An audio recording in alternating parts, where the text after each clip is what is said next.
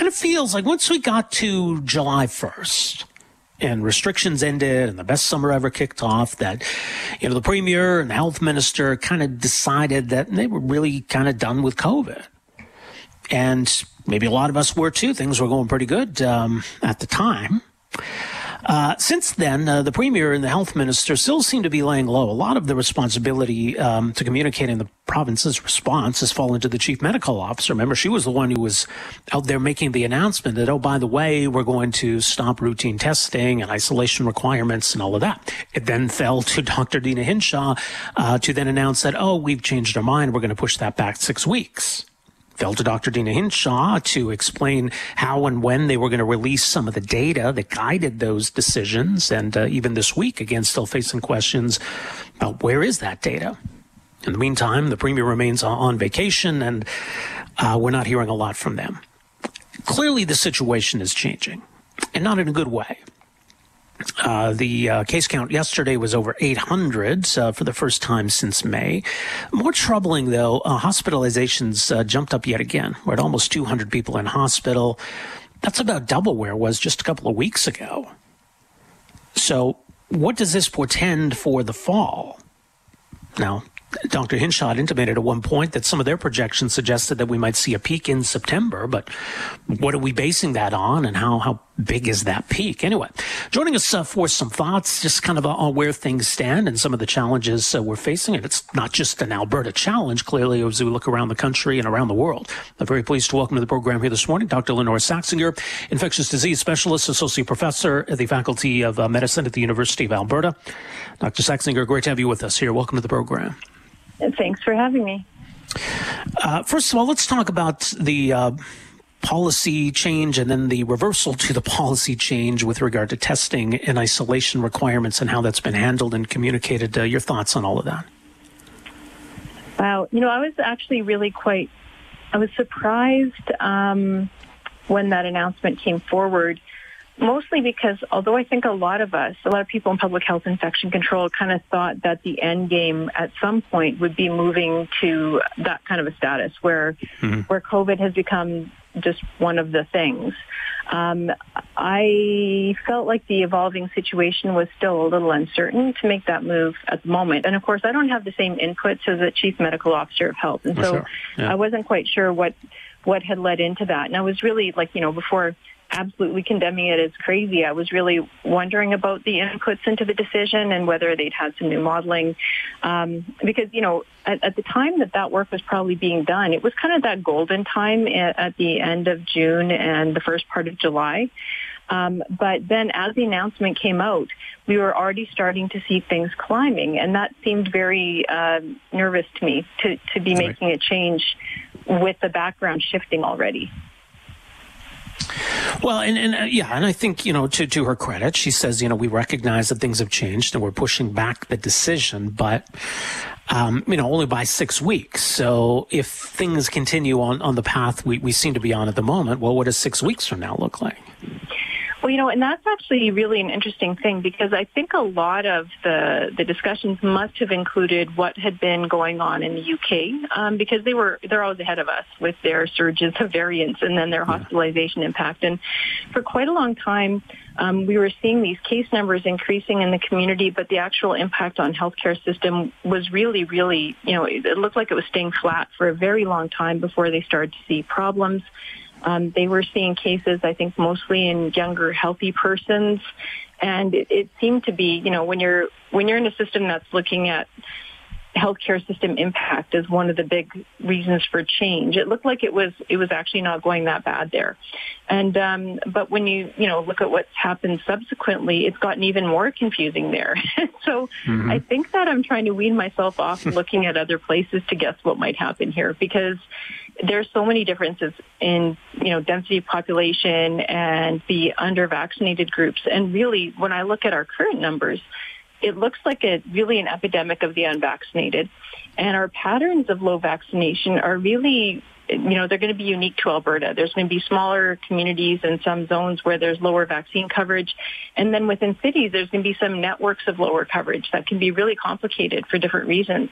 And so I don't know if we can actually rely on the case number, hospitalization number remaining, I guess, like reassuring over time because of that factor and how the spread is going. So I would be really reluctant to say we should stop monitoring the way that we are because we're already seeing some concerning signs of hospitalization. Like the hospitalization numbers in 45 to 64-year-olds actually are fairly significant, and in 18 to 44-year-olds as well. Like they're not having to stay a long time, but there's lots of people who are needing care, and that's different. That's a concern. Yeah, and that's the thing. And I mean, I get the idea that let's focus more on hospitalizations and maybe the case count's less relevant. And for a while, it seemed like, okay, we're seeing big increase in cases, in particular amongst, the 20 to 29-year-old age group. And okay, maybe that's not as dire if that's not going to impact the healthcare system. But for whatever reason, we've seen some big increases in the hospitalization numbers. And look, if the government's point is that that's the more relevant metric, then okay, let's focus on it. And it's not going well at the moment. Yeah, and I mean, I think that the non-reassuring trend to me would suggest that it would be unlikely that we would move to that plan in the fall. Because, I mean, the one thing that's going to get even more confusing, I have to say, is we're also seeing an uptick in other respiratory viruses. And so, people with cold symptoms that, under COVID rules mean you have to isolate for 10 days or get tested. A lot of those it's going to be increasingly crowded with other viruses as well. Yeah. So there's going to be a fair amount of upheaval this fall. And circling back around to what else we need to do, all of the protective behaviors like masking and hand washing and stuff will help reduce the chaos because it'll also reduce the other viruses. And so I think that feeling that a lot of people had that this is a home stretch and we're moving to a different place, I think that we have to defer that for the time being and really kind of focus back on core basics again for a while. Because I don't want to have a crummy fall. No, I don't think any of us do. I mean, it's not just right? Me, exactly. But that's yeah, exactly. But I mean, it's discouraging. I think, if nothing else, is what you're alluding to, because it kind of felt not that long ago that things were really headed in the right direction. So that we've sort of taken this this turn. It's depressing. It's frustrating, right? It's disheartening. It's all of those things. Yeah, well, I think when you feel like there's the light at the end of the tunnel is closer, and then you're like, no, we're back into strategy. It is disheartening, but COVID has really kind of shown us that it is a strategic game. It makes a move, and we have to make a move. I would say that the end is much closer than it was, and we know so much more than we did, and we do have good vaccines, but there's still challenges, and I think people want to kind of find that right balance of a decent, normal existence and protecting everyone who needs to be protected. And so we're finding that balance again, and we just got to roll up our sleeves and keep going, I guess. I mean, new vaccinations have kind of crawled to almost a halt. We seem to have stalled out a little bit there, which is also frustrating. But it also illustrates that, okay, look, there's a lot of potential here. There's a lot of Albertans that we can yet still reach, and that could go a long way in helping us manage the situation. There's also, the question of, well, could boosters help? This is, I suppose, more of a controversial question. I don't know where you stand on that, but, your thoughts of where we've still got some tools at our disposal here. Yeah, so I mean, reaching that last group of unvaccinated people, I think that, it's easy to kind of lump people together as anti-vax, but I think there's a lot of complex reasons for that, and I think we have to think about the groups differently when we're approaching it. And the other thing is, for a lot of people for whom the pandemic experience hasn't actually involved a lot of contact with COVID, the way that patterns are going right now and the way it's gone elsewhere, we might actually start to see more decentralized COVID epidemics.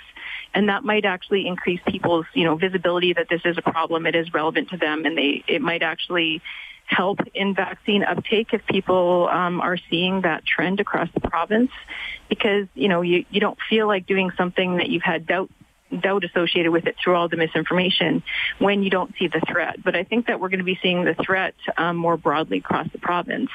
Which is a bad thing. But on the other hand, what you can do about that is get vaccinated. And then for the booster story, it's kind of interesting. I think a lot of the interpretation of the data that's driving that recommendation is still underway. And to my eye, I think there's real questions as to the value of a booster right now for most people. But for immunocompromised, like certain very high risk and specific immunocompromised people, I think it might be very important. And we do actually have the capability here. We're actually quite lucky that we can track cases cases that arise after immunization extremely, like in real time, essentially. And so if there's signals of trouble, we'll be able to pivot. One of the concerns about going to a routine third booster, if it's not truly needed right now, is that it's basically sucking doses away from people who have nothing, who have no protection. Yeah. And that also, all the companies are working on variant-tuned boosters, and it probably, for me, I'd prefer to wait for that version to come along, honestly. So there's a lot of different pieces of that decision making, but I think people shouldn't necessarily assume that we're not doing the right thing if we're pausing on the booster.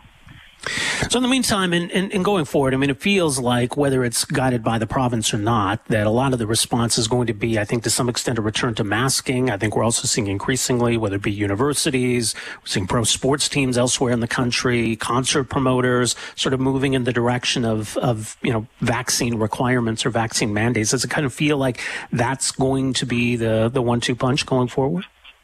I think that can actually really motivate people, and I don't think it's an unreasonable expectation at all, because it really does increase the safety of any kind of a group event if everyone's been vaccinated, and so I actually like to see the evolution of this as kind of a social norm and expectation. It's what you do, and I think all the data right now totally supports that the risk benefit favors vaccination by a long shot. So it's not it's a requirement that's firmly rooted in good science and experience. And so I actually think that will be very useful as well. And I'm supportive of all those measures, honestly. We'll leave it there. Appreciate the insight as always. Dr. Saxinger, thanks for joining us this morning. Thanks for having me. All the best. That is infectious disease specialist Dr. Lenore Saxinger, Faculty of Medicine, University of Alberta, and her thoughts on where we're at in Alberta, where things are going here.